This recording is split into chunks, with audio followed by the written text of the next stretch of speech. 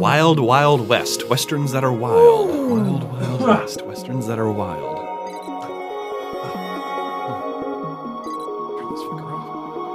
Oh, and for our page, because I sent you the action shot in the description. I don't know. You can attach like Lady Vengeance or The Incredibles or one of the better movie casts for that one. Jigga wugga. I just need. I'll have to get you loose. I just need to take a picture of him because his action shot. I see him in it all the time. I just haven't photographed it. It's basically just him at his desk like this, which he spends most of his day. Like that is most of his days action. Living the life. Yeah, like headset on. There's now 6 screens that encompass him. That's a lot. Like that's a lot of screens. Laptop screen. Oh no, wait. 5. Oh, if we're counting 5. that shit, okay. It's laptop screen. 6. Laptop screen, extra TV in the back, another laptop. Solid. Damn, no wonder he's fucking exhausted. I gotta catch up. Yeah, I'm telling you. No, he should just invest in a VR headset, because now you can do virtual desktops with that shit. Oh, so you can do like the Tony Stark thing? What? That's slightly out of reach still, but you can get... Well, I'll wait till it upgrades to that level. Well, no, because the problem is you need like power gloves for that shit to work. Okay. Nice little... Although, actually, I was looking at... There's a company that sells touchscreen membranes, so you get a TV, and then you make that happen. That's a stupid project. If I can figure out how to break 6 figures, I know. I felt sad listening to your last podcast because I was like, I have tons of projects that just get sat in a box and never get picked up. That's the fucking worst. It's I really want to start sewing again, and the best I've done is darn a pair of socks this year. Oh, it's a load of horse shit. I know. I've got a sock monkey that needs repairing. Okay. Just give you something simple. You can sit down and do. Well, that's how you have to kind of like work up to it, and it's not like I don't have like a ton of even just small projects to like work up to a bigger project. I just don't fucking get any projects done. It's like all either like taking care of animals, cooking food, or just being fucking tired. Yeah. No, it's whenever work rears its head, whenever stuff needs to get done, as it always does need to get done. I mean, I sat down and I prioritized. And you always bring up that This Is Water, which just me thinking about that speech brings me to tears every fucking time. It's so like when you did the 2-minute where you're like, just watch this. Yeah. I'm like in the car, just fucking crying. I'm like, so good. All I'm doing is listening to David tell me to watch this, and I'm so affected by it. Like just from like that, I'm like in the car. I'm just like. This is water! Oh my god! It's so beautiful. I know. It's so good. It's like, are you okay? I'm like, I'm just thinking I'm about so that. great. and it's just it's so not him. Yeah, that's what makes it so good. Well, that's what I mean. Well, no, but it's funny because it's like in essence, like so much of him is like trying to find a way to like improve also upon cope like with these things that he's bringing up. Like it's cool Universe because Plurum's all about that shit. It's what in the world can we do? How do we get our world back? From the prosperity that we sunk it into. I forget he had a quote in an interview one time. It's basically describing his entire attitude the primary observation behind Infinite Jest at the time, but even just going forward is everyone in my generation is well off, and we're all so sad about it. I know. Well, it's funny because have you seen the end of the tour that the movie about no, I have not seen that. I haven't seen that. It's pretty cool, man. The guy from I don't know if this show means I don't even know the name of the show. How I Met Your Mother. He plays David Foster Wallace. Now, I've never seen that show. Segel guy? Yeah.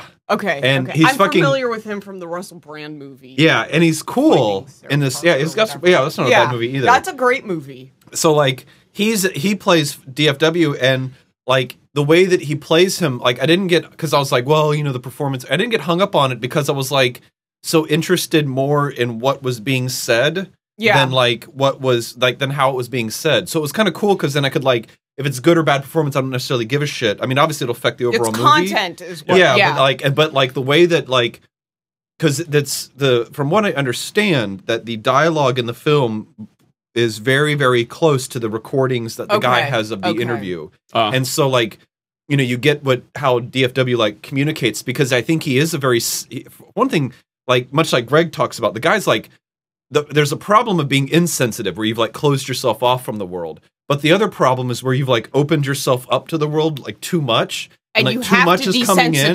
Yeah, like, so you get a sense that like, the way that he's so harsh and critical on pop culture, you also find that he's a fucking whore for pop culture. Yeah. Like M&M's, he's like, oh man, like I can't do this because all I would do would be fucking eating M&M's because they're just so base pleasure. He can only talk about TV as sophisticatedly as he does because he watches a ton of it. Yes, exactly. And that's where you get the sense that, you know, he admires and enjoys it and yet recognizes that in that enjoyment, there is a fucking sense of deep, deep desolation. That Something's wrong. Yeah, exactly. But I feel that all the time. Yeah, but it's precisely because it's enjoyable. I've to a discovered certain the show My 600-Pound Life. Oh, good Christ. Dude, fat people grow these huge like ball sacks out of the sides of their legs and their stomachs. They're called lymphodemas. Lymphodemas? That doesn't need its own name. They're terrifying. Oh my God. My 600-pound life. Well, Mandy was watching like My Addiction, and it's like people that get addicted. I saw a preview for that because Hulu suggested that I watch that after I ran out of fat people programs. And there was a girl eating cat fur, and I was like, I can't do it. I can't do it. I can't watch it. I turned it off. She was licking the cat. She was licking the cat. I had to stop. I was like, I gotta find more fat people because my human misery only goes so far. Okay. All right, let's talk about a Western. Let's lighten this fucker up a little bit. So good. Where do we go from here? Well, we got giggling, so that's good. We go backwards. We go back, way far back. This is the Machination Log for June 30th, 2016. This is David Paddock. We've got the original movie crew in the house, Movie Crew Prime. Yahoo! Ryan Riley, Nicole Paddock. I'm here. Missouri Breaks. Yes. Ryan, let's talk about it. So I think that I've got two kind of broad ways to think about this movie. But the first way, I'll just if I'm going to introduce it, I'll say that it is a Western. Now, when you look up Westerns on Wikipedia, which I did shortly before I came here today, I went through and I was just kind of glancing through, like, well, what is if people were to look up a Western, what do they see? And you see that there are kind of this like huge like lists of different types of Westerns. But for simplicity's sake, I think I want to look at the idea of there being like classic Westerns, and then where this movie fits into is not as a classic Western, but what I'll call anti-Westerns.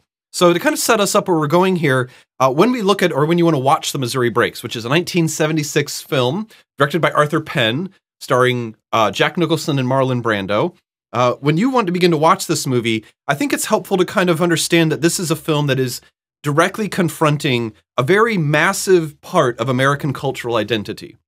Now, if especially in our generation, Westerns are not the kind of formative experience for things that it were for people like our parents and for our grandparents. No, but John Wayne is no longer a household Yes, exactly. name. But John Wayne is very important to people who would be over 40. I mean, they would have known who that is. You would have known maybe some movies that he was in. Or Clint Eastwood, like Clint for Eastwood people as well. like my dad and stuff, like, you know, Clint Eastwood movies would be on the TV when I was growing up a lot. Absolutely. And most of our generation at least knows who he is, even if they don't really know what he's about. Yeah, absolutely. And there's this like you did though, woo woo woo, you know, like those kind of ideas. I don't have unfortunately I don't have my recorder with me. I can't do a musical but like these implementation. These things have kind of like infused our culture.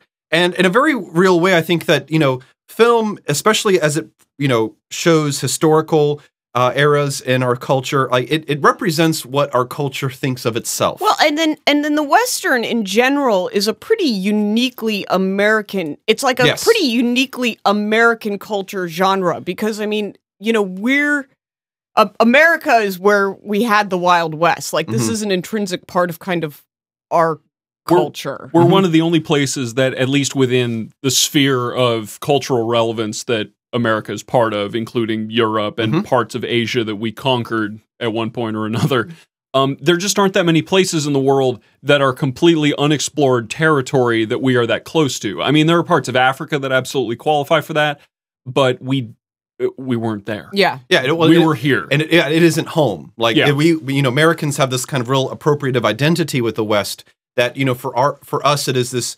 if we're going to take these, sociological approach, it is the period. Yeah. The period in which industrialization is brought to the last area where Western culture has its most influence. And, there's so much within the Western genre.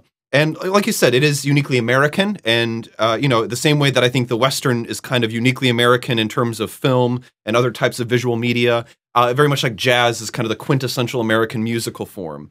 And when we look at or talk about Western Speaking films, of which.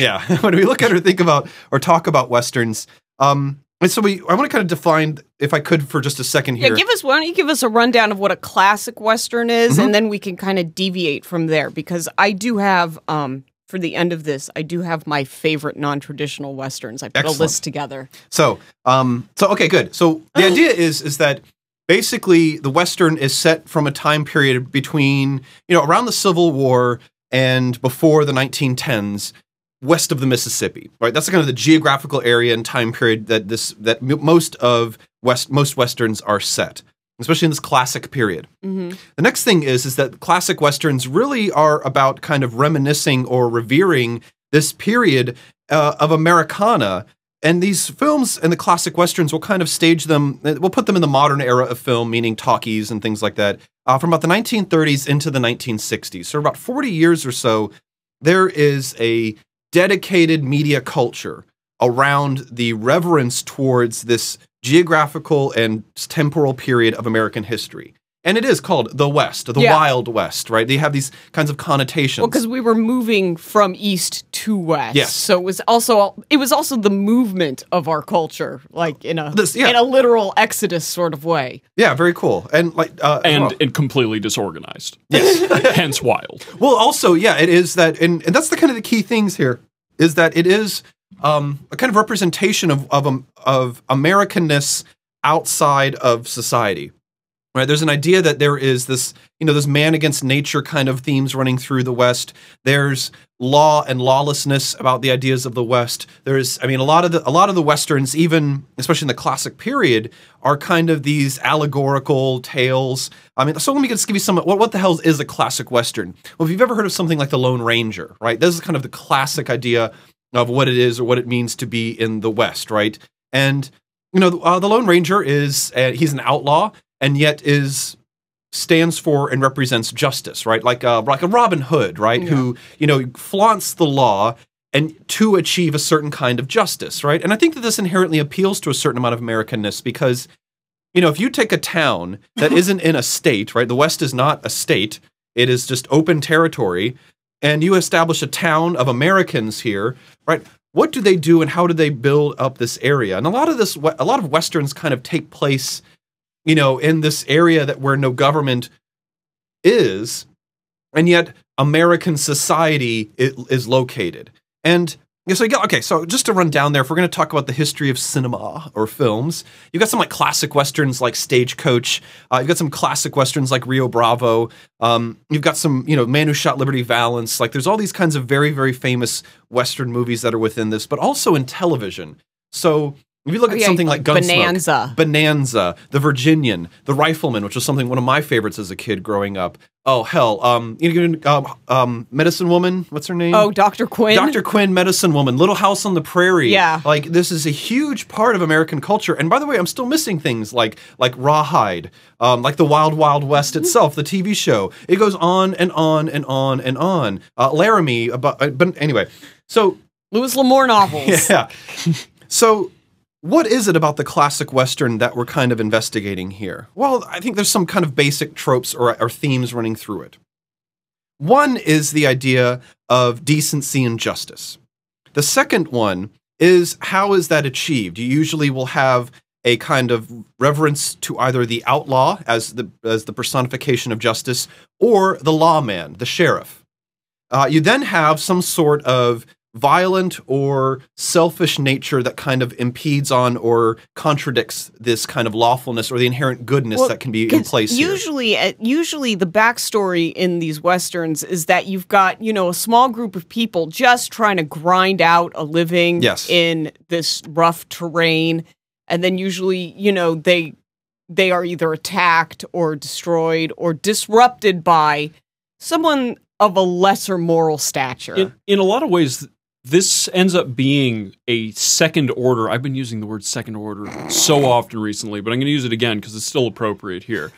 It's second order American because everybody in America already came to the land of opportunity. They already crossed the ocean or came up or came down to get here.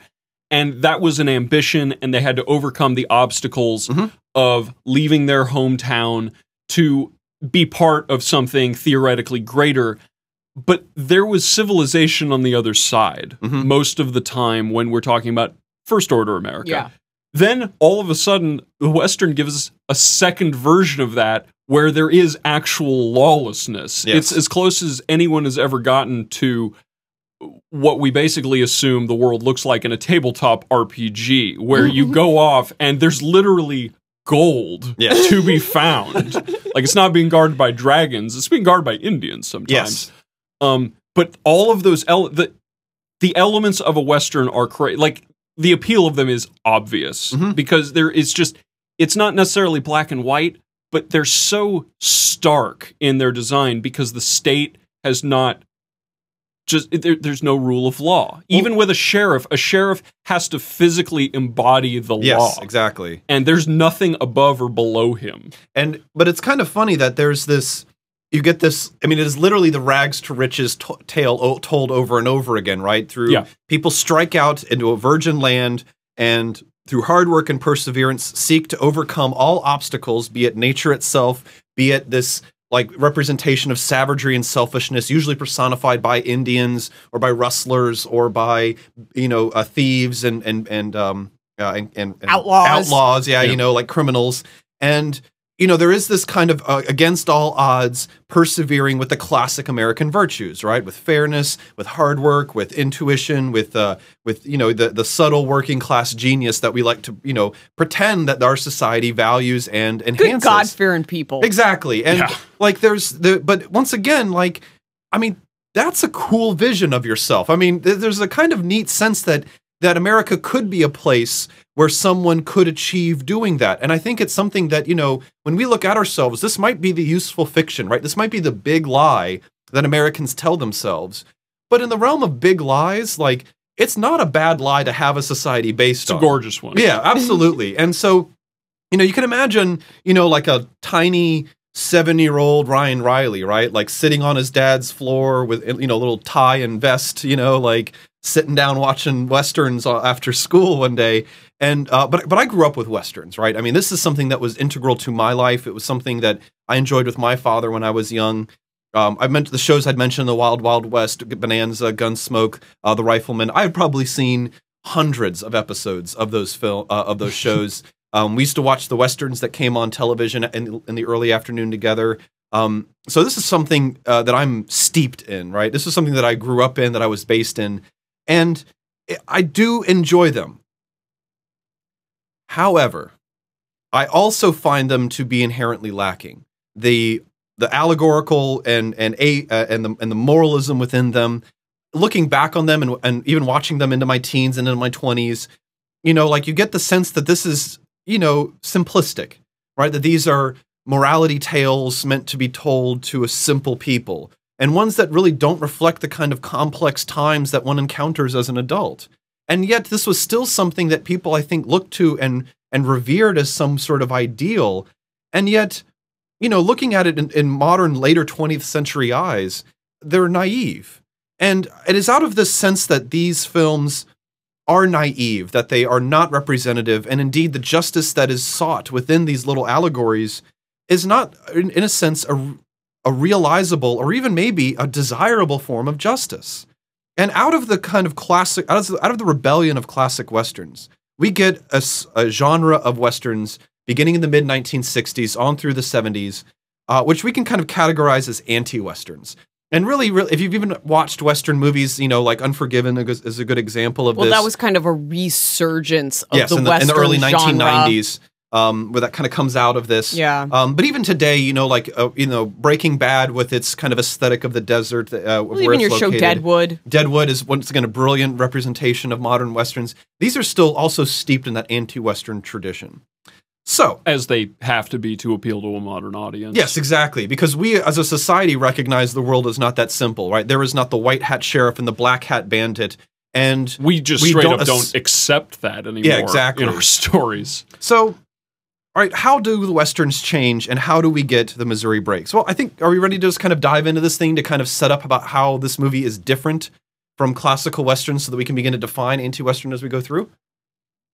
Let's go with yes. All right, sounds good. So let's go ahead and give us the breaks. Yeah, so the breaks, yeah. The Missouri Breaks is, in a sense, a simple movie. There is a community of ranchers dominated by the Braxtons, a family. The Braxtons are having their business affected by cattle rustlers, people who steal horses or cattle. At a rate of 7% per annum. Yeah, affecting his profit margins at the lower end. And these cattle rustlers begin a kind of tit-for-tat revenge plot with the Braxtons, culminating in the hiring of a regulator by the Braxtons to end the rustlers' business, right? To eliminate the outlaws. Yeah. So just on a lingo note here. Yeah. Oh, thank you. Okay. Yeah.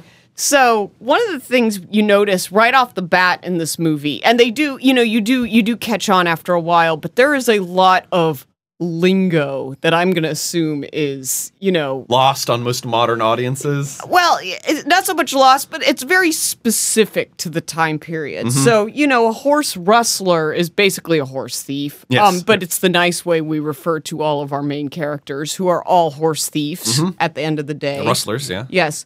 Regulator is basically, kind of like a for-hire security guard. Yep. So my understanding of the history behind this is probably a little fuzzy, but regulator came about as a euphemism for a vigilante that was deputized. Yes. That's what I mean, yeah. So he's like your rent-a-cop that you hire independently when you are having an issue. And aside from being a very late 20th century badass name for a deputized vigilante, oh yeah. There's apparently an entire extra sect in the middle of this outpouring of regulators in the Republic of Texas that resulted in a second band of people who kept an eye on the regulators called the Moderators. Nice. That is brilliant. And there is actually a scuffle that occurred sometime in the 1800s called the Regulator-Moderator War. Nice.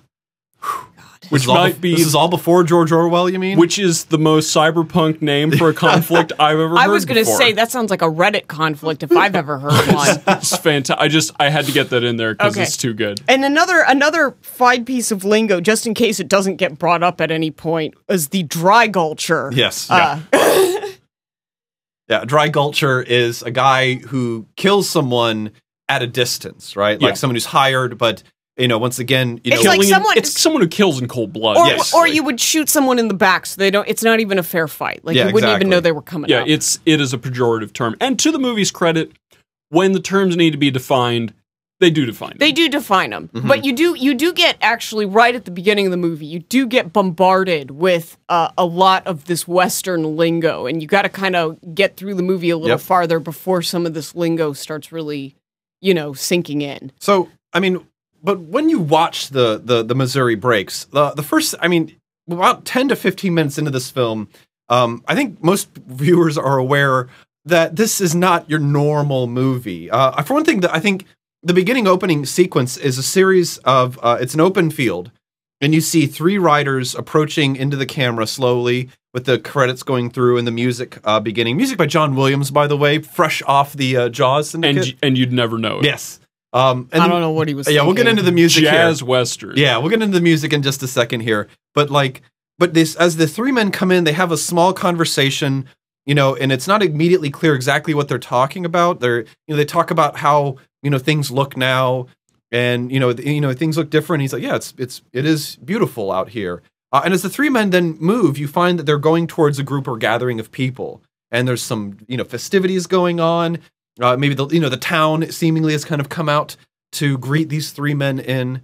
And what we find is in fact two of these men, one being Braxton, the other one being Braxton's right-hand man. What is his name for the term for that guy? Vern? No, the guy they kill later on. Oh. I don't remember. Yeah, his hand. Basically the second in command for the Braxton's ranch. They are leading a man, and they hang him. And they hang him in a pretty brutal way. Basically, he's still on his horse. They tie the noose around his neck, and then they ask him, well, do you want to move the horse or do we? And he says, no, I'll take care of it. And then he tells his horse to giddy up, and then it just moves, and he's left slowly suffocating to death, hanging in this tree. And that's how the movie begins, right? That's what we see here. And so immediately we're kind of being played with to a certain extent, right? The expectations, and we're kind of left to kind of figure out exactly what is going on in this film from that. And I think the first scene kind of indicates to us that things as we see them, I think maybe we have to look a little bit deeper to kind of understand and see exactly what's going on in this film. And I think that the first scene is trying to set us up to be able to do that as we go through the rest of the Missouri Breaks.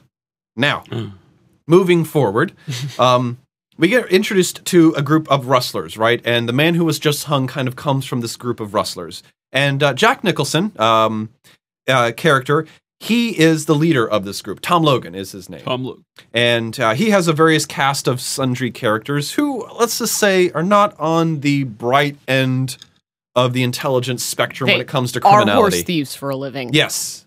They are horse thieves for want of another profession they can perform. Yes, exactly. And I mean, they hit upon some various schemes. They have some problems with rustling, so they hit upon a scheme of, well, why don't we get like a layaway ranch, right? Why don't we get some kind of point in between where we are now so that we can more effectively rustle cattle?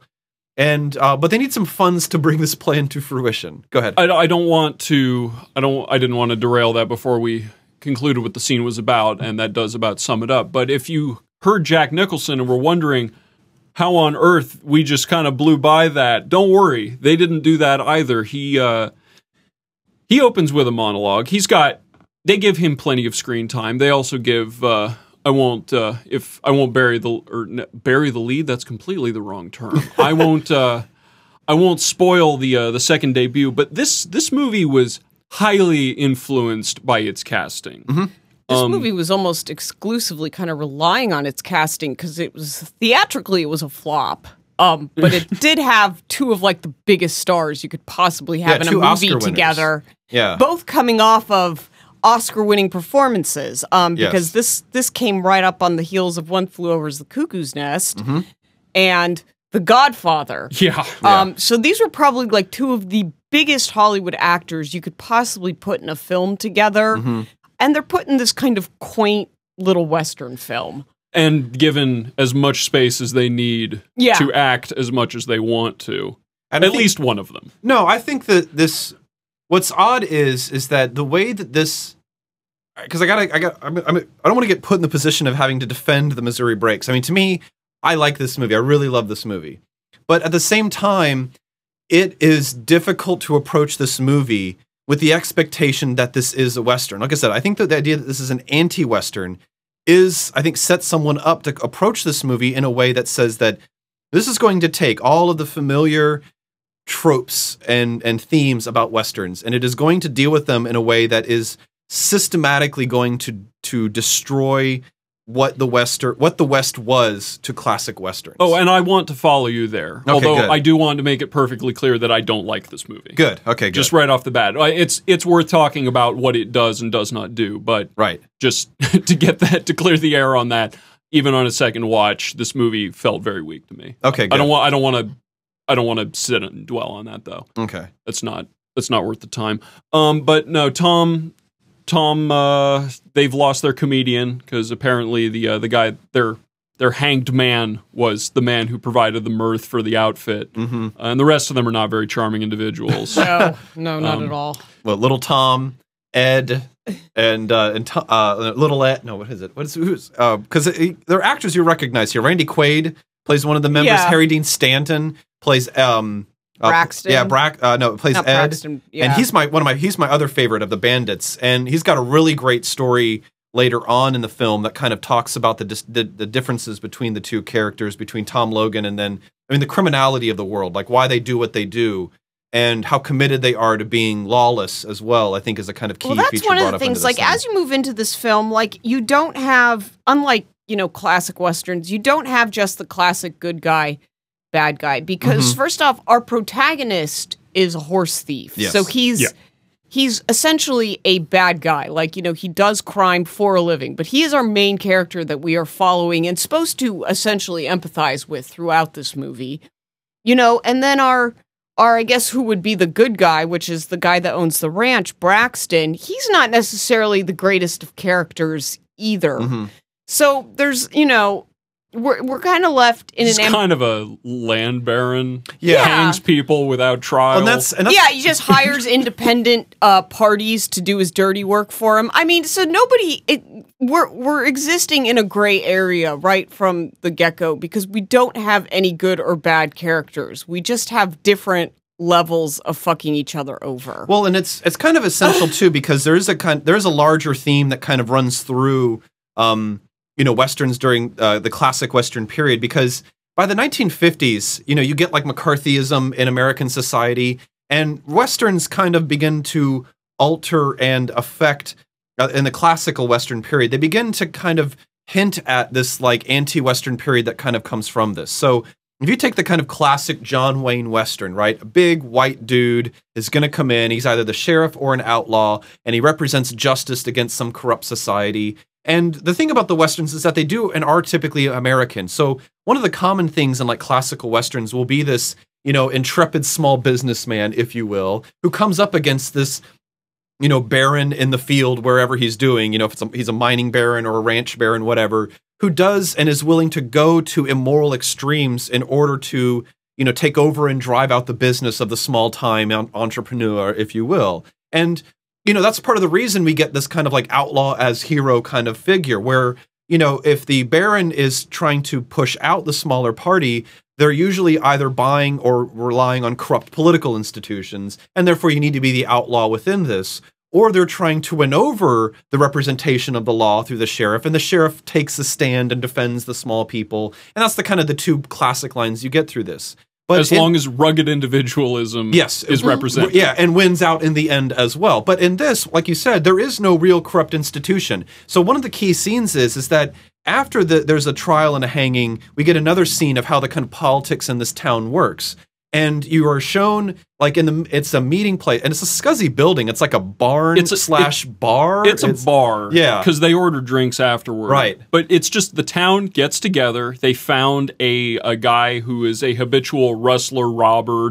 His rap sheet is long enough that he's going away for a long time. Yes. And they give him a minute. But what does he do? He explains the problems in his life about why he did. Yeah. And then he says, I want you to call me in the future the lonesome kid. And the fucking town people are just uproariously mocking this person, like they're just laughing at his plight. They're laughing at the idea that he would seek justice on his own, that he'd give himself a kind of quaint nickname to achieve, like the lonesome kid, like, oh my. And they just fucking mock the shit out of this guy. And then Braxton, who's seemingly playing the kind of magistrate role for this town, says, all right, we've heard enough, time to do your 10 years up in hard labor, knocking rocks. And they fucking send him along his way. And once again, I think the writer of this film, Thomas McGuane, is trying to, show us that there's, that the normal tropes that we would try to ground ourselves in, right? Who is representing this kind of white hat mentality?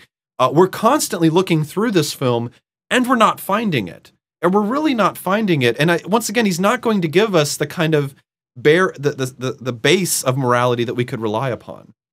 Now, if I could just kind of move the plot a little bit forward, and we'll kind of get to some other issues here. Oh, absolutely. Okay, good. So, essentially, the Tom Logan and the bandits, they managed to get some cash through a hilarious train robbery attempt. But they get the cash and they buy their ranch.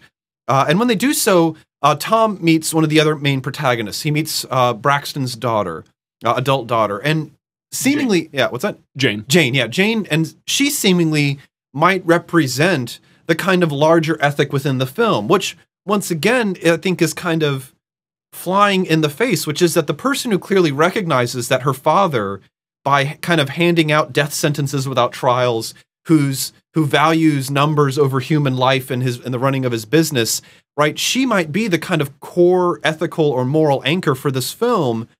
But first off, it's a Western, and she's a woman. Yeah. And then once again, we're kind of, like normally, I mean, is this Joanna Wayne in here? Like, what's going on? Like, no, it's not. Funny because right off the bat, you almost get this feeling that she is like some sort of, early. I described her as a first wave feminist. Yeah, like an early day suffragette. But as the movie goes on, I mean, she doesn't quite. I mean, yes, she's making social commentary on the fact that her father's really not a nice guy either, even though he's the one not conducting crime, quote unquote. But, she's just a product of circumstance as much as the rest of these people are. And on top of that, I mean, she's willing to completely flip off the moral switch the second she gets the inkling that she might be able to appeal to Tom if she just shuts up. Yeah. Well, yeah, because, I think... Well, as Tom begins to kind of, basically the plan is that Tom is going to stay back at this ranch and seemingly play the law-abiding citizen, while his rustler cohorts go off and steal ponies from Canada. From the mounted mounted police, mounted Canadians. So regardless of which, the idea is that Tom's going to stay home and in a sense play house, right? To live the life of a model citizen. And that's when he begins his, in a sense, interaction and, love affair with Jane Braxton. And now, well, that's when he actually gets pursued by Miss Jane Braxton. But you guys, we're watching this. You guys are pretty harsh on Miss poor Jane Braxton. I mean, why? What is the contempt or the frustration you feel with her character? I mean, what is it that I just feel like she's a little stupid. Anachronistic dialogue, poor affect, and I don't like people like that. Generally. And I will, if we want to start digging into faults in this movie, I just don't buy her and Nicholson I just don't buy that relationship. Why? I mean, okay, I'm sorry, but I realize it's a shitty town and there's probably not that many people to pick from. And, but like, that's the one she targets is like Jack Nicholson and with like his underwear on his head out pretending to farm. Like, and she obviously knows because of her dad that, these are probably not the best people. I had a hard time buying the relationship, but I did find it amusing that she was really the pursuant in that. Like, she's the one that kind of drifts by. She's the one that wants to go for a ride with him. She's the one that very plainly references that she's looking for intercourse. Anachronistic, like the way that she approaches that is so not that's what I mean. How so that would work. Like initially when you see her, she seems like some sort of early day suffragette, but then she just kind of seems, like I said, like kind of like a poor stupid, farm girl that really, can't make any better decisions than hooking up with Jack Nicholson, I guess. Okay. May I? Go for it. Okay. By all means. So I think once again, we got to understand what's going on here. McGuane is setting up Nicholson, right, to be that rags to riches story, right, to be that kind of classic Americana, right? And the funny thing is that when they're hatching this plan and they're figuring out who's going to stay behind, like Nick, basically Ed, his kind of second in command is like, no, you've got to do this. You've got to play the part of the kind of, the straight-laced rag to riches guy. You've got to turn this ranch around. You've got to make it profitable. And he's like, God damn it, I don't want to fucking do this. He's flailing out. And it's kind of cool because, one of the little things they show you as the first rustlers killed in the first scene, they say, you can tell a rustler when he takes his old boot and he cuts off the leg from his boot, sews up the bottom, and he keeps his ammunition in the jerry-rigged leg of his boot on his horse. And when Jack Nicholson is reacting violently to the fact that he's got to kind of stay home, he takes that little carrying thing for his ammo and he fucking throws that across the scene, right? Like kind of symbolically having to play this role. And yet that is the person that she kind of identifies, she's saying, no, this is the kind of ideal in the West that we're supposed to be attracted to.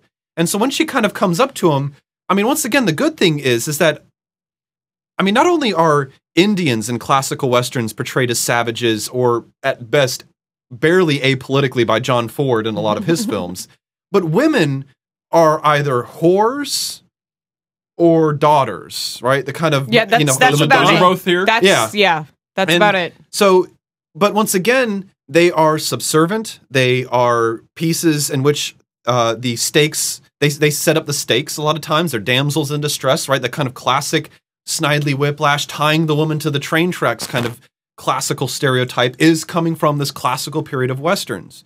And so McGuane says, okay, Tom Logan is going to play the rags to riches classical Western hero. Then she identifies that she's supposed to fall in love with him, and then she's the one who comes on as being aggressive in her sexuality towards him. And the funny thing is his reaction is like, well, I'm not like this. Like, I'm not seeking to just fuck you. Like, I'm not going to take you and win you. Like, this isn't what I want. And so it kind of flips itself immediately on that fact when she feels that she's going to, in a sense, take some power back. And then he reverses type by saying, well, I'm not going to take it even if you give it to me. Now, I like that interaction in particular. But also, I've been working on some ideas, which is that I think that millennial culture in general has deadened itself to seduction. I really think that this is something that I find that when, I interacted with people, I used to go out a lot when I was younger, and I find that most people, especially younger people that I interacted with, have really walled themselves off from being seduced. That's why young people don't date anymore. Yes. Yeah, we're almost at zero. We're going to be at zero population growth pretty soon because they're just going to stop. Plenty of people date. Yeah, they have children. I mean, they fuck, but they are. But they don't even do that very much, actually. If you're speaking about millennials, not as much as we did. Well, I know, and it's like, but like they are like. I mean, to seduce, especially in a non-vicious way, the idea that like Casanova kind of comes from romantic culture is that you can fulfill or be and recognize the desires and then be that for that person. And I mean, it is manipulative and it might lead to kind of like, seducto rape, if you will, as I've heard second, third, fourth, 15th wave feminists refer to it. That's a new one. Yeah, I don't buy it either. But the idea is that, seduction is a part or is a wonderful part of interaction between people. And yet, I don't find that a lot of people recognize that this is kind of the point, that there's an element of play here that is occurring between these two characters. And when they're trying to seduce each other, it is, in a sense, mocked and reversed because the normal way that John Wayne seduces a woman is he comes sauntering up, peacocks in front of her with his manliness and his bulging six gun. And like she gets overcome by this and they go upstairs and do their thing in, a thin-walled environment. Like, once again, that is deserving of the kind of mockery.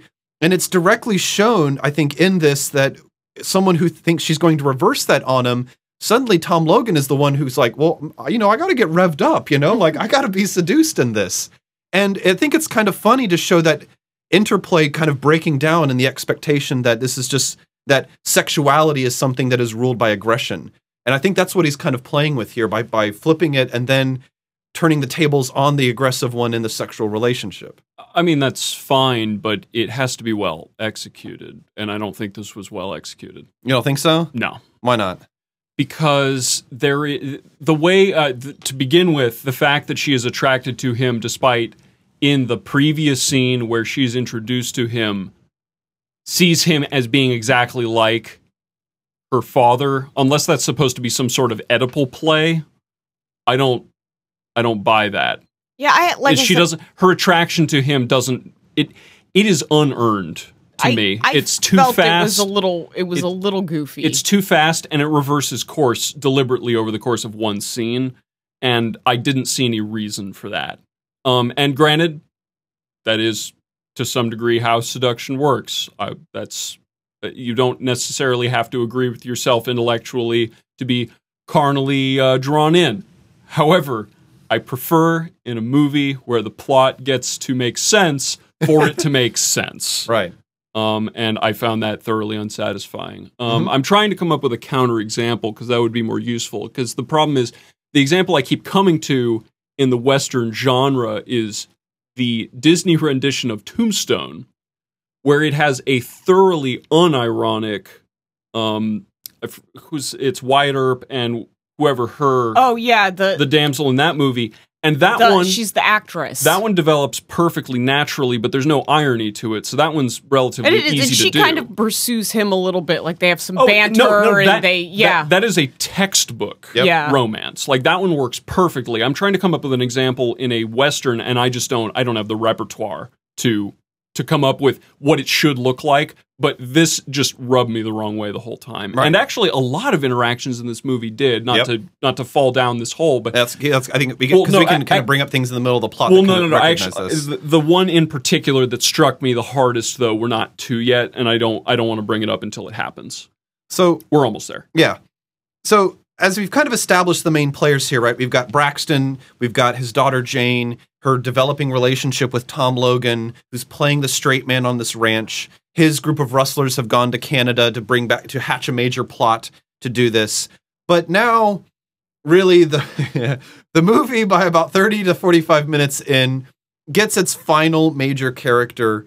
And once again, we see the introduction of this character comes about because the rustlers, in revenge against Braxton for having killed their member of their gang, tit for tat. Yeah, tit for tat. They kill his right-hand man, and in response to this, Braxton hires a regulator by the name of Robert E. Lee Clayton, and Clayton is played in one of my favorite movie performances of all time by Marlon Brando. His first shot of him appearing is of two horses coming across or over a hill, and Jane is on the porch of the Braxton home, compound, if you will, and she sees the horses. Yeah, it's a ranch, a compound, you know.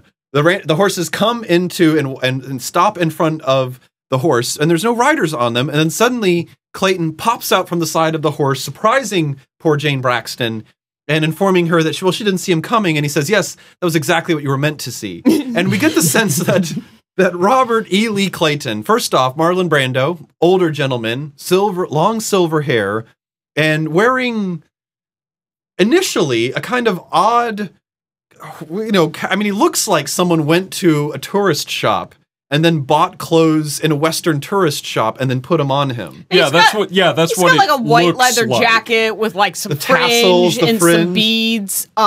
No, the wardrobe budget for this movie, whether it was extravagant or not, they used as much of it as they could find. Yes. Yeah.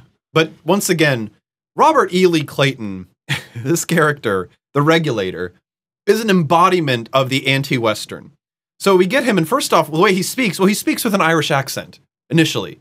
For some reason. I don't know why. He just speaks with an Irish accent. With an Irish brogue. Yeah. Yes. He comes in, and he's invited into the home, and they're actually holding the funeral, the viewing for this poor ranch hand. And once again, we're out west, no technology. So in the coffin, they've put ice all around him to keep him preserved for the viewing. Good. Yeah. And he comes into this, and he's in the funeral, and he says, well, did you find any information from the man?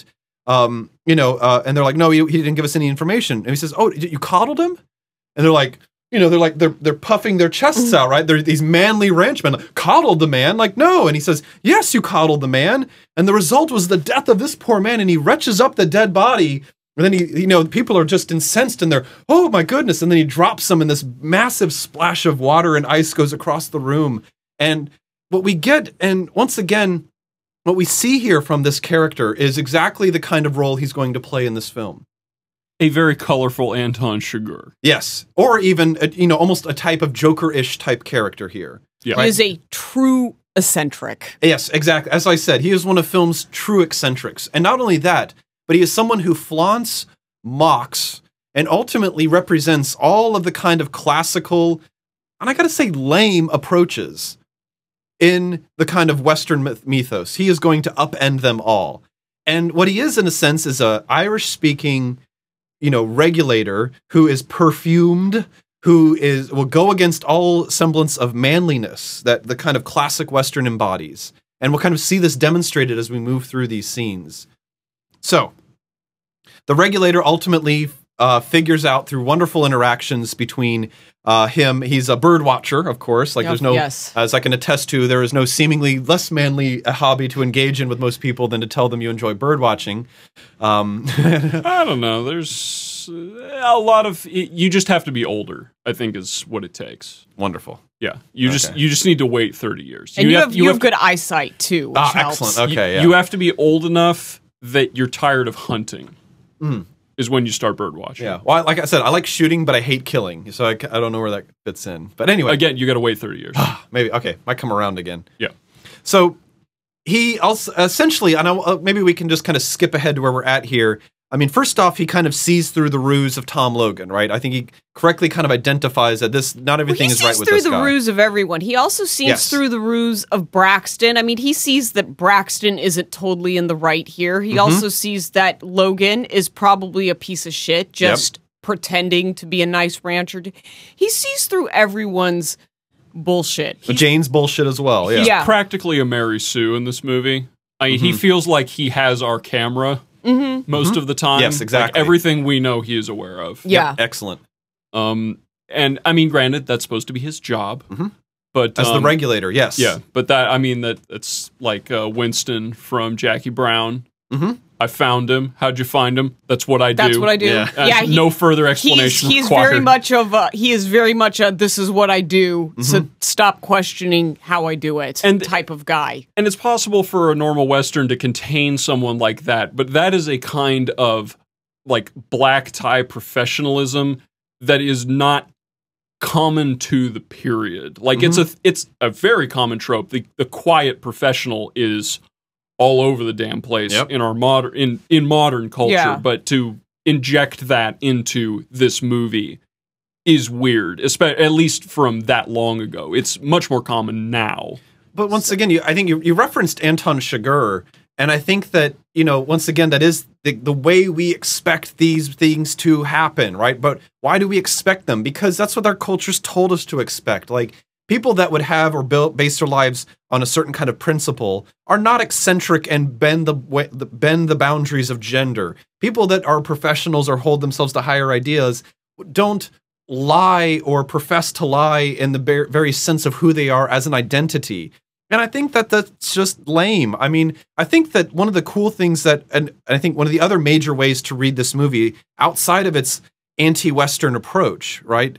But is also a sense that the reverence that the way in which Robert E. Lee Clayton enjoys the anarchy that he brings into something, I think is very, very important. And ultimately, what is cool about Robert E. Lee Clayton as a character is that he actually brings some fucking wildness to the West. The one thing you do when you watch classic Westerns is that you realize how actual little wildness there is. The joy of being American is that we were still founded by Puritans. And man, that puritanical morality is very strong in Westerns. Like, people are not real exciting in Westerns. And on a bigger like movie scale, we're talking 76 Brando. So, we've made it through the classic period when he was young and good looking and blowing everyone's mind. And now he's basically so famous and untouchable that you hire him and you let him do whatever the fuck it is that he Brando wants to do. And this movie did damn sure to get out of his way and just let him do whatever the fuck it is that he does. So, and I think just because Marlon Brando is probably one of the best actors of the 20th century. I mean, if you want to see some of the classical performances, Streetcar Named Desire, his version of Mutiny on the Bounty is kind of classical.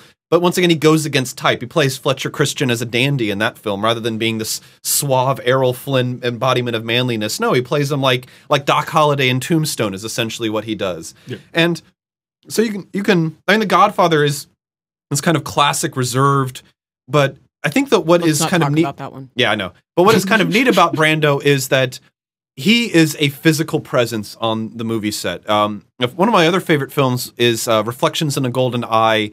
And the way that he kind of embodies character through the method way of acting is that inflection and the way the lines and what you say is half the point. The rest of the story is told through your movement, positioning, and gestures. And that is something that he kind of very famously brought into film as well. And and the thing is, but like what I was getting at with the film thing, and so you might get my reference. You're never gonna, you won't get it, David. But I will not get this reference. Okay, so like What I mean is, like, they just let him do what he does. So there's this movie Candy, in which they have basically the best actors that you could find in whatever 69 or whatever, that Marlon Brando's one of them.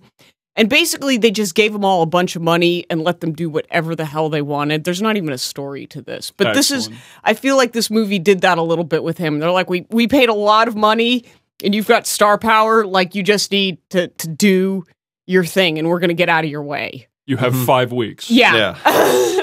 Well, the other funny thing Try on every hat. Yeah, and we will find you a wide variety of hats for every scene. So, but the other one of the, once again, to kind of ruminate on Brandoism here, is that the movie he does after this, and another one of his most famous roles in a famous movie is Apocalypse Now, when he plays Colonel Kurtz. Now, Colonel Kurtz is supposed to be, in the film, we're led to believe that he is the kind of embodiment of a badass American soldier. That has gone off the deep end. Yeah, but by the time we actually see him in the movie, he's bald, overweight, and just ruminates on T.S. Eliot poems. Yeah, and slices kids' arms off. Yeah, exactly. A real American hero. Yeah, exactly. But once again, like when Brando shows up 120 pounds overweight, and then, Francis Ford Coppola, the director of Apocalypse Now, is like, what are you doing? You got to get Colonel Kurtzy. And he's like, I already am Colonel Kurtzy. Like, this is it. This is Kurtz, but once again, like, that movie is famous in particular because he plays against type. He plays with our expectation of what we're going to see or what we expect from what we're told, and in a way that I think is more illuminating to the larger issues, which is that, what made Vietnam a tragedy was the fact that it was a kind of spiritual crisis about how we see ourselves. And so he plays Colonel Kurtz not as a secular military person, but as a kind of odd spiritual leader. And I think it just, in a way, it might not make sense when you say it specifically like that. But to a certain extent, that movie feels like it revealed a truth in a way that it was told, not necessarily in the specifics when we say, well, is this logical or not to happen in Vietnam during this time period? And in a way, I think this movie, The Missouri Breaks, can be seen in that respect as well. It is highly allegorical. It is intentionally self-aware that it is going against type, and it is willing to be seen as either illogical, tone-deaf, or even intentionally incorrect in the way that we're expecting to see a Western. And that's half the point. Like I said, part of being wild is recognizing that you're going to step on a few toes in order to be wild. If you're anarchic, you're not fucking playing, giving respect to social traditions. You're intentionally going against them to show people they're just as absurd and intentionally restrictive as they are intended to be. That's why they're conventions. They're meant to keep people bound up in a nice, neat little way, to keep them dressed in a certain fashion, to keep them, nice and Protestant and fucking Puritan. And no. Right? This is something that's coming out of this that says we are boldly rejecting this, and we are aware that it is going to seem untoward to the real elite class. And that's exactly what this film is meant to do.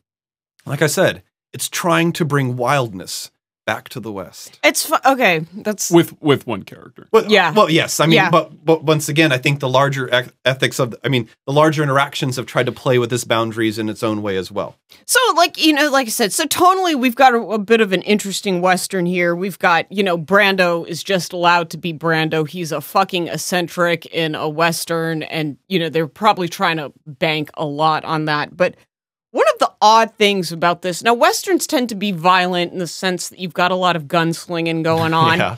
A lot of pew, pew, yeah. pew. This is a PG movie. Now, Arthur Penn is he's no stranger to film violence. His claim to fame was Bonnie and Clyde, which came out about 10 years before this, and it was renowned for its film violence. It's a very good movie. Mm-hmm. This movie's PG, and just for a Western in general, it is very, very tame on its violence, which surprised me going into this, because I had not seen this movie in its entirety before we did this. The other thing that throws the tone off a little bit on this movie, especially from a Western standpoint, is the odd, lighthearted score. So as we're working through this story, we've got Nicholson and the ranch hand's daughter. They're kind of playing house a little bit on this ranch. The guys are out in Canada stealing horses. Our regulators kind of stirring shit up. Then, all through this, we have a tone that is is not serious at all. We have like this light, and David will probably do a better job describing the music, but there's this weird light-heartedness, like this movie's almost supposed to be fun, but it's not that fun, but it's trying to tell us we want to be having fun. I'm gonna have to insert music because without I don't think I can describe it. I can't. The problem is I can describe the music, but it's not going to do a good enough job. So I'm gonna do a 15-second spot here and just put the music that you're supposed to relate what I'm saying to over it.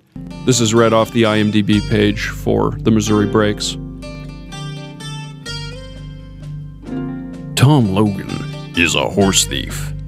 Rancher David Braxton has horses and a daughter worth stealing. But Braxton has just hired Lee Clayton, an infamous regulator, to hunt down the horse thieves one at a time. One steals, one kills, one dies. Yeah, it made the movie tough for me because I couldn't figure out what like the tones the music was giving me was not working with what I was seeing and left me sort of confused at various points through the film. But it was by John Williams. Yes. Yeah. So sandwiched right between his work on Jaws and his work on A New Hope. Frickin' Star Wars, I love because there was a serious threat that Star Wars was going to have a substantially more funkadelic score, and this is a taste of what it very much could have sounded like. Nice. And that's wonderful. Well, once again, I think why have a music like this in the film? If I can maybe give once again an idea. Which is that if you listen to other Western scores, especially from the classic period of Westerns, this is very much in the tone in which those Westerns are in place. So once again, what we see here is that the score itself is not unique to Westerns. But what it appears from modern eyes is that, once again, if you go back and you watch a Western movie from the 50s, you see groups of white men committing genocide against a race of people in the Native Americans, with this gallant, hokey, Hollywoodized soundtrack over top of it. That's what's jarring. And, like what is actually happening in this film, the music that goes along to those films from the 40s and the 50s and the 60s, that shit's jarring to me. Like, once again, strip away what you're being told is happening here, that these brave entrepreneurial American ragamuffins, rags to riches stories are defending themselves against the savage Indians who want to rape, pillage, and murder all their beautiful, pristine women. Like, that's what they tell you is going to happen. But once again, we know the context for this fucking thing, and it's not heroic necessarily what is going on in this film. This movie's not heroic or lighthearted either. And its soundtrack tells me these things throughout the whole movie, when the movie tells me none of these things. This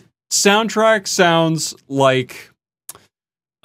I don't even know what to relate it to. It would be...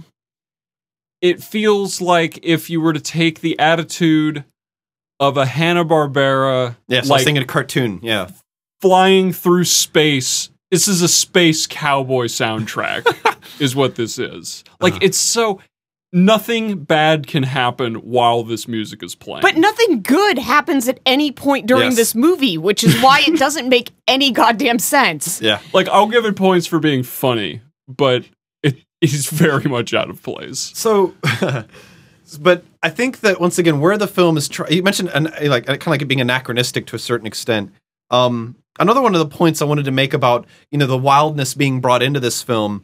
I think one of the best scenes to kind of demonstrate this is when Tom Logan, Jack Nicholson's character, is introduced to the regulator. So Tom Logan is playing the respectable Tom Logan, ranch owner Tom Logan, and he is introduced to the regulator, who's obviously meant to sniff out him, and his band of and his bandits. But he is rescuing a foal, a baby horse, which has kind of been trapped in this mud, in this mire of the creek that's around there. And he's struggling and wrestling with it. And the horse, foals are adorable. There's nothing. I don't think there's anything quite as neat as a foal. In terms of cuteness, they're pretty adorable. Massive heads and then these tiny little pinky bodies. You ever seen a foal, like a baby horse? There was one in the movie. Yes, I don't go near horses. No, they're even more amazing in person, I gotta tell you. Anyway. They're acceptable. Yeah, grown adult horses are terrifying fucking creatures. I'll allow it. But like baby foals Anyway, so he's pulling this thing out. Jack Nicholson is steeped Nicole's not having any of this. He's steeped in mud. And he gets introduced to, and he has a conversation, and he talks about the regulator. He's like, that's like a dry gulcher, someone who shoots someone far away without ever having to see him. And Brando's character says, that's right, that's exactly right. Fully owning what he is. But while they're having this exchange, Braxton's horse has this intense shiver noise thing that animals do, and it interrupts Nicholson's line. And then he lets the horse do his thing, and then he continues on. Now, why leave that in the film, right? And one of the scenes where there's this montage of the rustlers, with the music on top of it, they're kind of just riding towards Canada. And one of the scenes shows one of the characters' horses is just freaking out, about ready to buck him off. And we're we talked about while watching it, you're like, it must have been fucking miserable to do this in the West. And I think that's kind of half the point, right? The film shows us that it is dirty. The film shows us that these are actually animals, right? The horses do things, that they don't cooperate all the time. I feel like all Westerns do that, though, because I have never seen a clean Western. They're all dirty. All of them. Every single one of them. I don't care how classic you are. It is a dusty, fucking dirt-filled, goddamn horse manure lifestyle. Once again, that is just... I'm so glad I don't live during that era. I think, for one thing, I see you have a list of your favorite anti-Westerns there. I don't see a list of your favorite classic Westerns I've never watched one. So there we go. But once again, they are... I've never seen a John Wayne film, thank you. They are clean fucking things. And the horses are merely... All of Hollywood in the classic era was pretty scrubbed and squeaky clean. Yes, and sanitized. And this film, once again, sanitized. Does not do this, right? It shows us that horses... are parts of this. Horses are not just passive bystanders.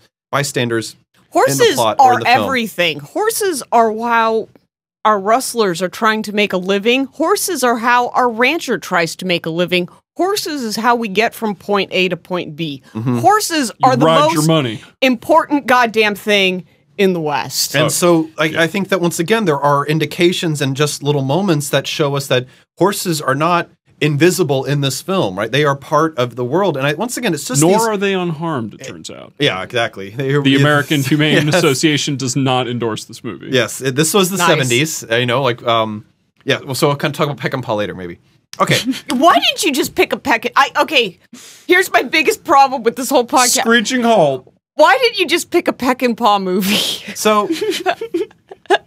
You are the biggest Peckinpah expert I know, and nobody defines non-traditional Western like Peckinpah. Why couldn't we have just gone with the master? Okay. The question. That's the question that's been burning me all week. Okay. I wanted to, do some, part of the films I think I've been trying to pick, especially us as well, we're trying to strike a line between things that everyone will know, and I think turning people onto things that most people won't know. Peckinpah, I think that if someone's listening to this or someone seeks out a Western, I think that there is more available to kind of grasp a hold on. That I think Peckinpah is more accessible. Peckinpah doesn't need a podcast. This movie... He does, though, so people know to watch his films. Fucking watch a Peckinpah film, you bastards. I've never seen a Peckinpah film. Okay, well, we're friends, and we will definitely do this, and maybe I might choose one for my next one. It might be Days of Heaven next, I don't know. But that's not Peckinpah, but it is a good movie. Well, then I'll choose Straw Dogs, the only Peckinpah movie that didn't fucking take place in the West. That one's acceptable, even though it has nothing to do with a Western conversation. So, but once again, they're both anti-Westerns, and I agree with you there, but I've wanted to choose this film in particular because I find and enjoy the moments of anarchy within it. I like the idea that it is both representative of the anti-Western, and yet I think develops on something that Peckinpah really doesn't develop on, which is that Peckinpah is a misogynist to a large degree in a lot of his films, and he builds on and he takes the anti-Western trope, but still is very based in its ethos and manliness. And part of why I really admire and like this movie is not only does it reject the kind of tropes and themes of classical Westerns, but it intentionally flips them in a way that we get a regulator, like I said, that's a true eccentric, that bends gender, that bends nationality, that bends morality in a way that you just don't find in other films. And so when I was going through this, I was torn. I got to be honest with you, I was really torn. But I settled on this because I felt that not only would it encompass everything that I love and love about Westerns and anti-Westerns, but that it also had this additional element of anarchic behavior, which I find is sorely lacking in people's understanding of what behavior is. Because, look, when I was younger, I dabbled in subcultures in American society. And what I ended up finding is that they are just as mainstream in their morality, right? Like, Gothic people or punks are not like unique moral people. They're just like regular people who dress differently, you know, and listen to crappier music. Like they're not unique. They're not morally out there. They're not like, you know, pushing the bounds of sexuality. They're That's because anarchy means that you litter. Yeah, yeah. That's about the extent of punk rock anarchy. Well, exactly, and it's mocked for a very good reason, right? I mean, the true anarchists do not identify with subcultures, which is why by the time I was 20, you know, I'm dressing with sparkly blue shoes and pink sunglasses because I'm like, fuck it, like I'm not gonna conform to subcultures anyway, right? We're going to embrace a kind of anarchy in our personalities, and that's what this film has, and that's what Peckinpah lacks. Well, anyway, so that's why. So, can we wrap this fucker up? So why didn't that catch on?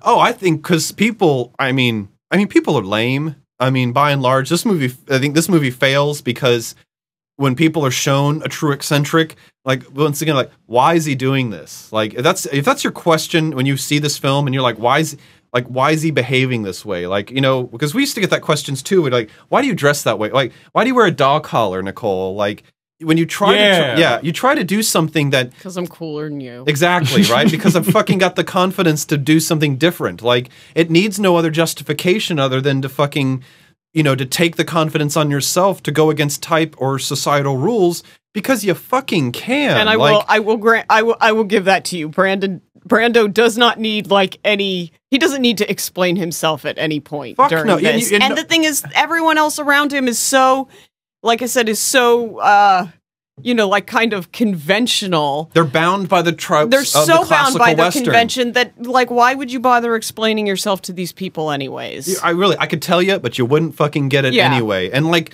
I mean, it's people often joke that it is something that kind of it can only be attributed to like the folly of youth or adolescence. But yet, when you look at like the beat culture that kind of does have a lot of resonance here. You look at like an Allen Ginsberg or a William S. Burroughs. I mean, these guys are like pushing bounds of like, you know, consciousness, drug use, sexuality into a realm that like people are just not willing to accept at that time period. And so I think that once again, there isn't a sense that this film feels it has to justify itself or pander to what a classical Western should be. No, it's going to let its fucking self be expressed and not feel that it has to explain what's going on. And in fact, it might even do something intentionally that is upsetting to tone, custom, and forbearance because it's trying to jar that kind of sensibility out of people. And I fucking respect it. I'll be honest with you. I find it enjoyable. Like, to paraphrase what a literary critic said of the poet William Blake one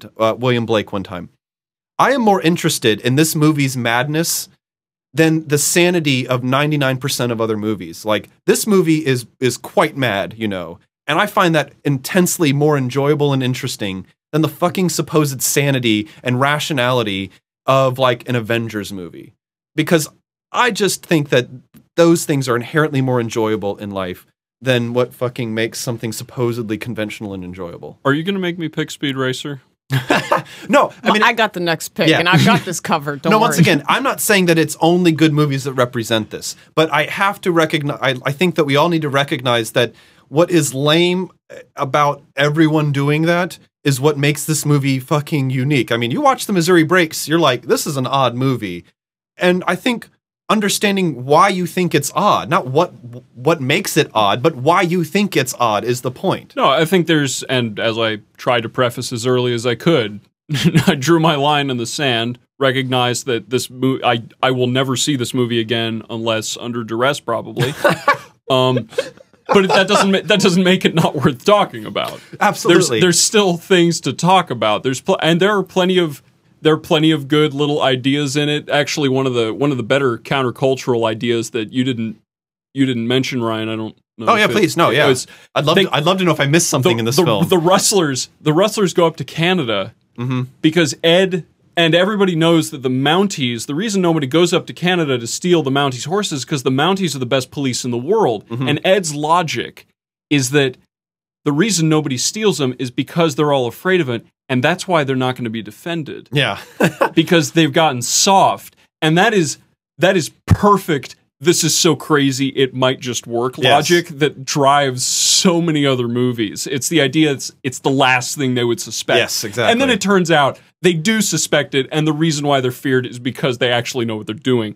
And they just it completely fails. It fails the heroic arc that it should have taken. Well, and not only that, but then like as they're bringing back these Canadian the best horses. Line in the Canadian Mounties chase them into America, and part of his plan also relied on the fact that how dare they violate the sovereignty of America by coming and taking their stolen property back? It's really, I mean, it's not even legal. Yeah, it's not even legal.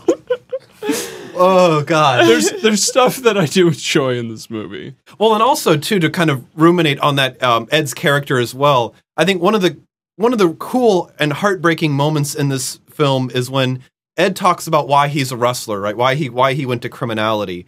And he had a family, I guess. I don't know if it was his dad or he went to live with a family, but he lived on a farm for a long time. Yeah, and he fucking hated it. And his dad or whoever the male caretaker was a fucking bastard to him. But the young character Ed had this dog, and he fucking loved this dog.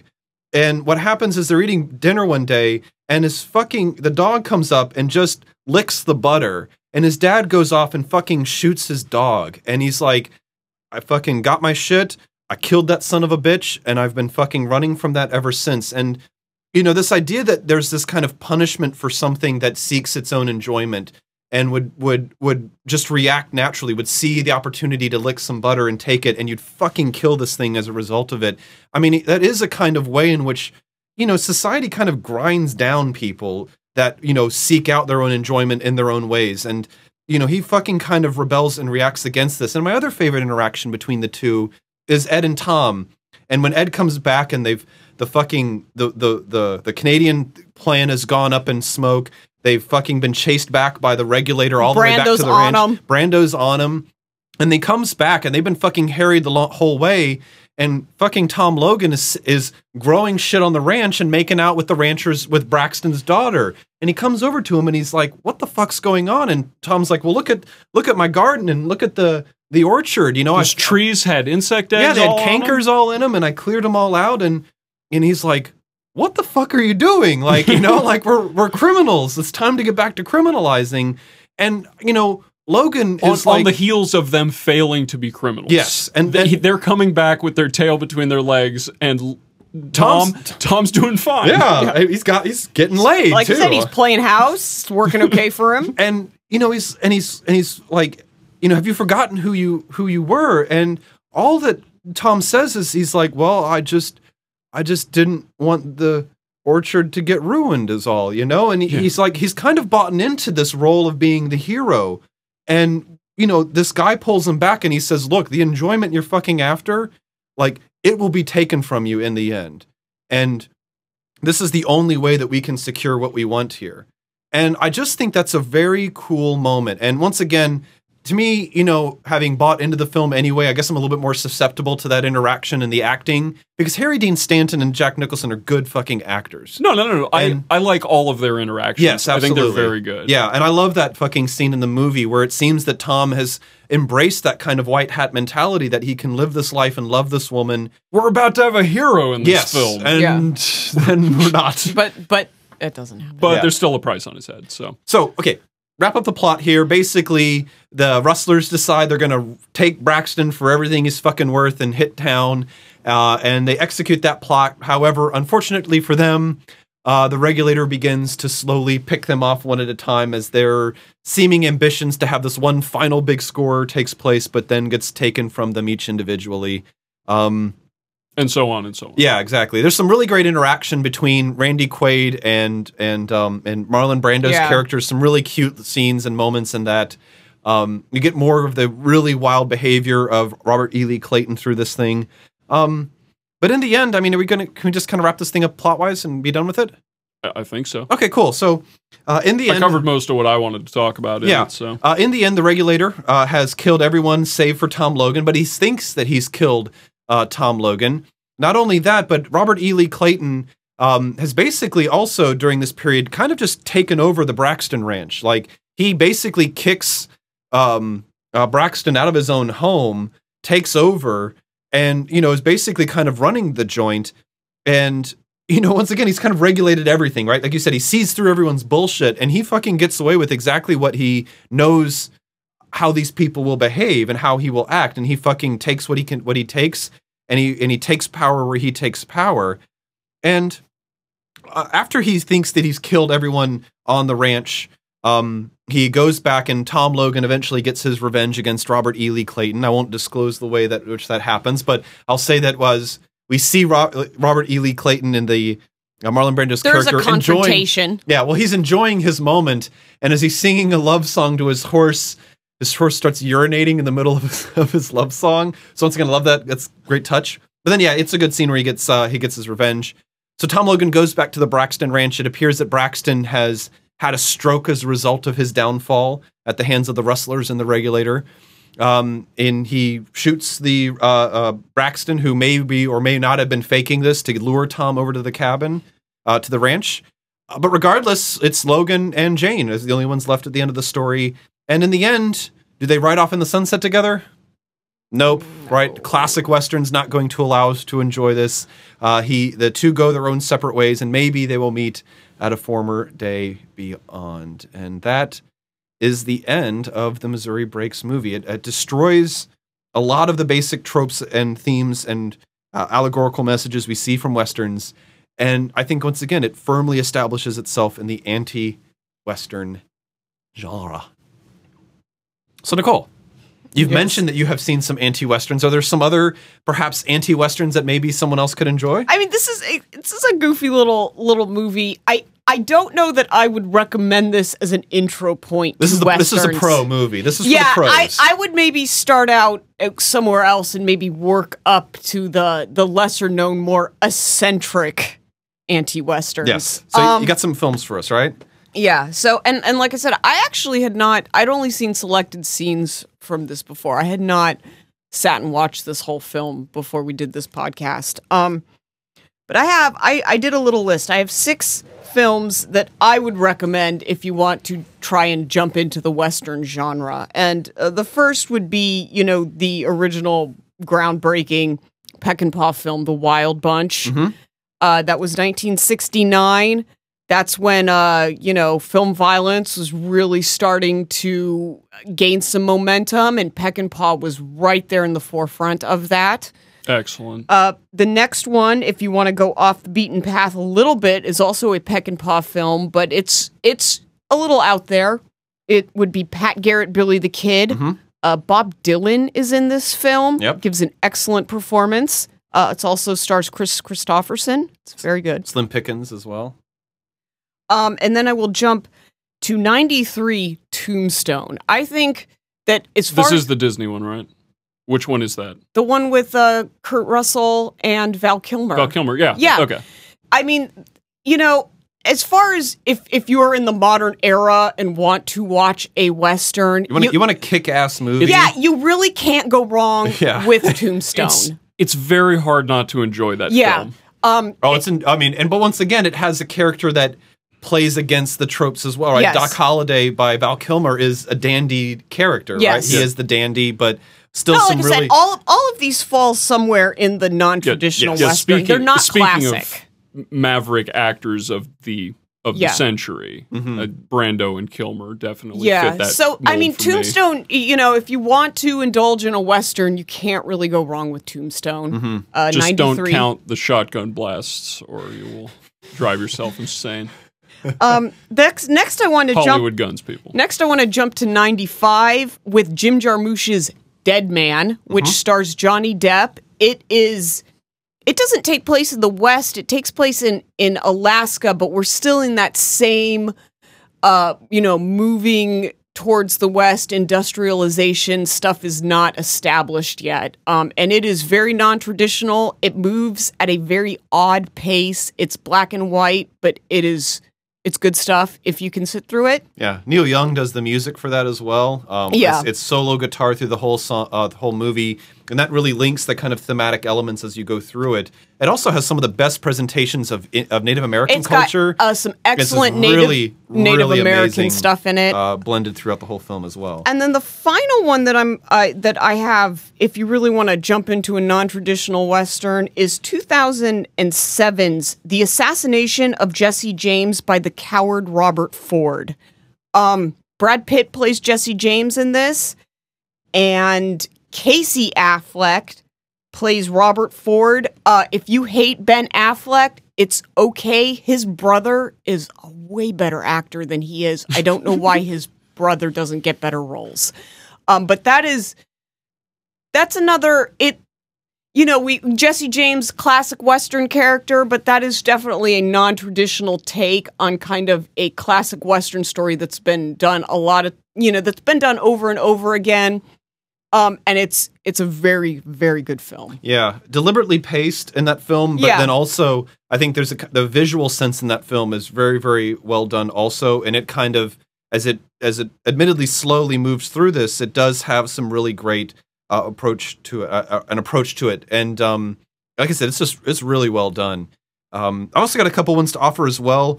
There was a recent one that I had seen called the Three Burials of Melquiades Estrada. And that is a Tommy Lee Jones. Really? Holy shit. That is a good fucking... It's a modern Western.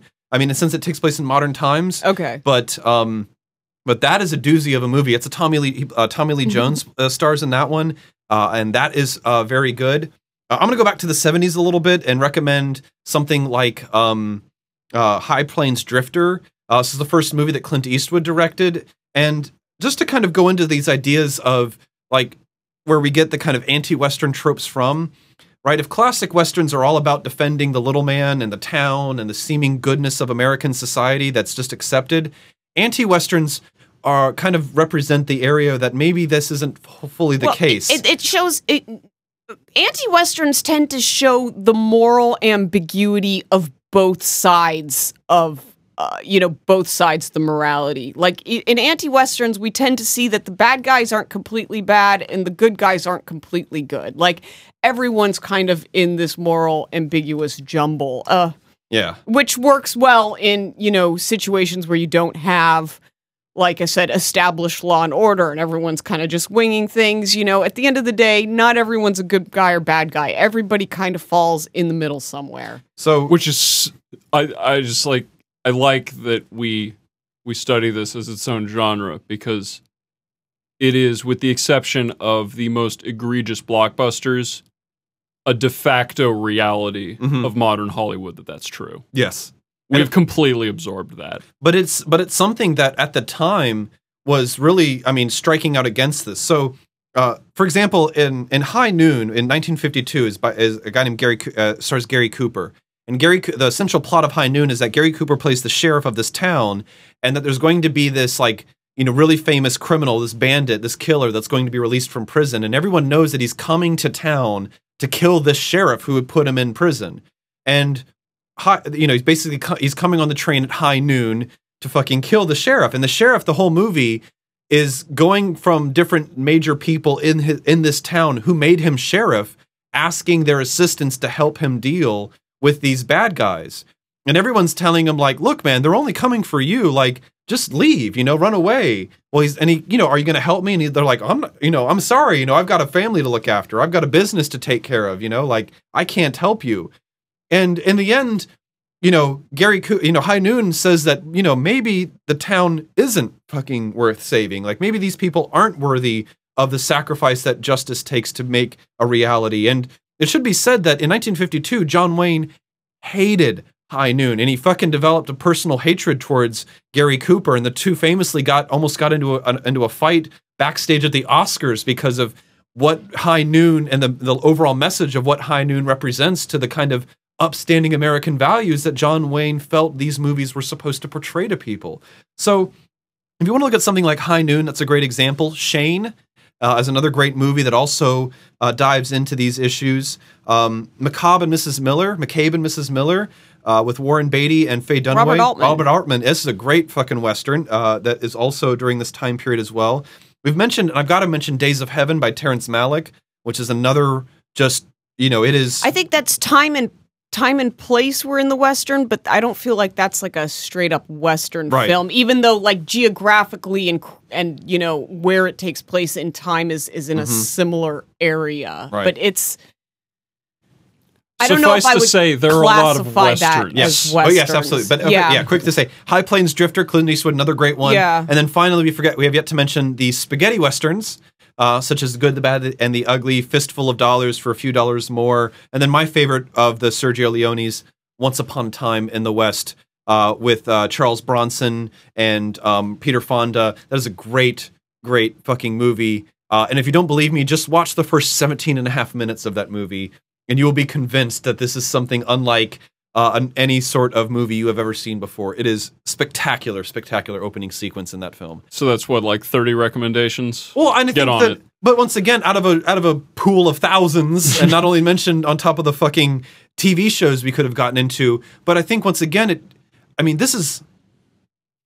It's a hell of a genre. It's Americana. If there was something that I would show an alien about, what is it about, American cinema, if I had to show them 3 films, one of them would be a fucking Western. Like, it would be, because I think that there is that, it represents those things that are so innate to how we represent ourselves and how we think about ourselves. And I like Westerns. It's just something about how I was raised, if you will. But I don't think you're alone. Yeah, and I like them at their cheesy best to a certain extent. I love Stagecoach by John Ford, but at the same time, I love them at their most anti-Westernness, and I love The Missouri Breaks. And these 2 films, once again, I understand if you don't like them, but once again, if you find it odd, difficult, or upsetting, I just want to ask, not why you think it is this way, but why do you think this about this film? Why do you think it is odd? And kind of recognize and identify within yourself how you view movies, and more importantly, why you feel that something is odd, and try to understand and pinpoint the cause of that reaction to it, rather than the film itself, which is what I think movies like this can help us kind of pinpoint and look into ourselves with, rather than purely projecting judgment onto something. My only addition to that list of Westerns is True Grit. And you watch either one of those, because they're both good, but the Coen Brothers version of it has the best child actor performance of all time in it, so that's probably worth watching on that merit alone. Nicole. Yes. Do you got a movie for us? I do. So we're wrapping up the breaks here. Yeah. So final thoughts or so. Okay. I've given them already. I guess. No, I know. It sounded like we had basically concluded. Okay, cool, at this point. Unless someone has something else to say, I'm. I know. Like I said, it's an interesting little film, and if you like Brando performances, you definitely shouldn't miss this, like as part of your Brando repertoire. Mm-hmm. But this is maybe a little out there to just jump off, if you kind of want to feel for Westerns, because it definitely falls outside your typical realm.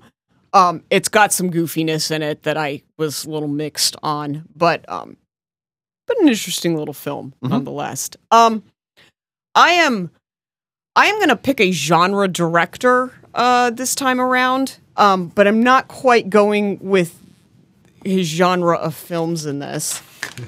Naturally. We would never want to pick a recognizable film. Yeah. That would be this is recognizable. It's just not, anyways. Right. Okay, so I'm going to go with John Carpenter's They Live. Oh, wow. 1988. John Carpenter, renowned horror director. They Live, exclamation point? Yes. Yes, I believe that is the full title of the film. This one is not quite as horror-oriented as a lot of the Carpenter films, but it does play on, media and society, and it has one of the most ridiculous fight scenes ever in a film. Nicole, put the glasses on.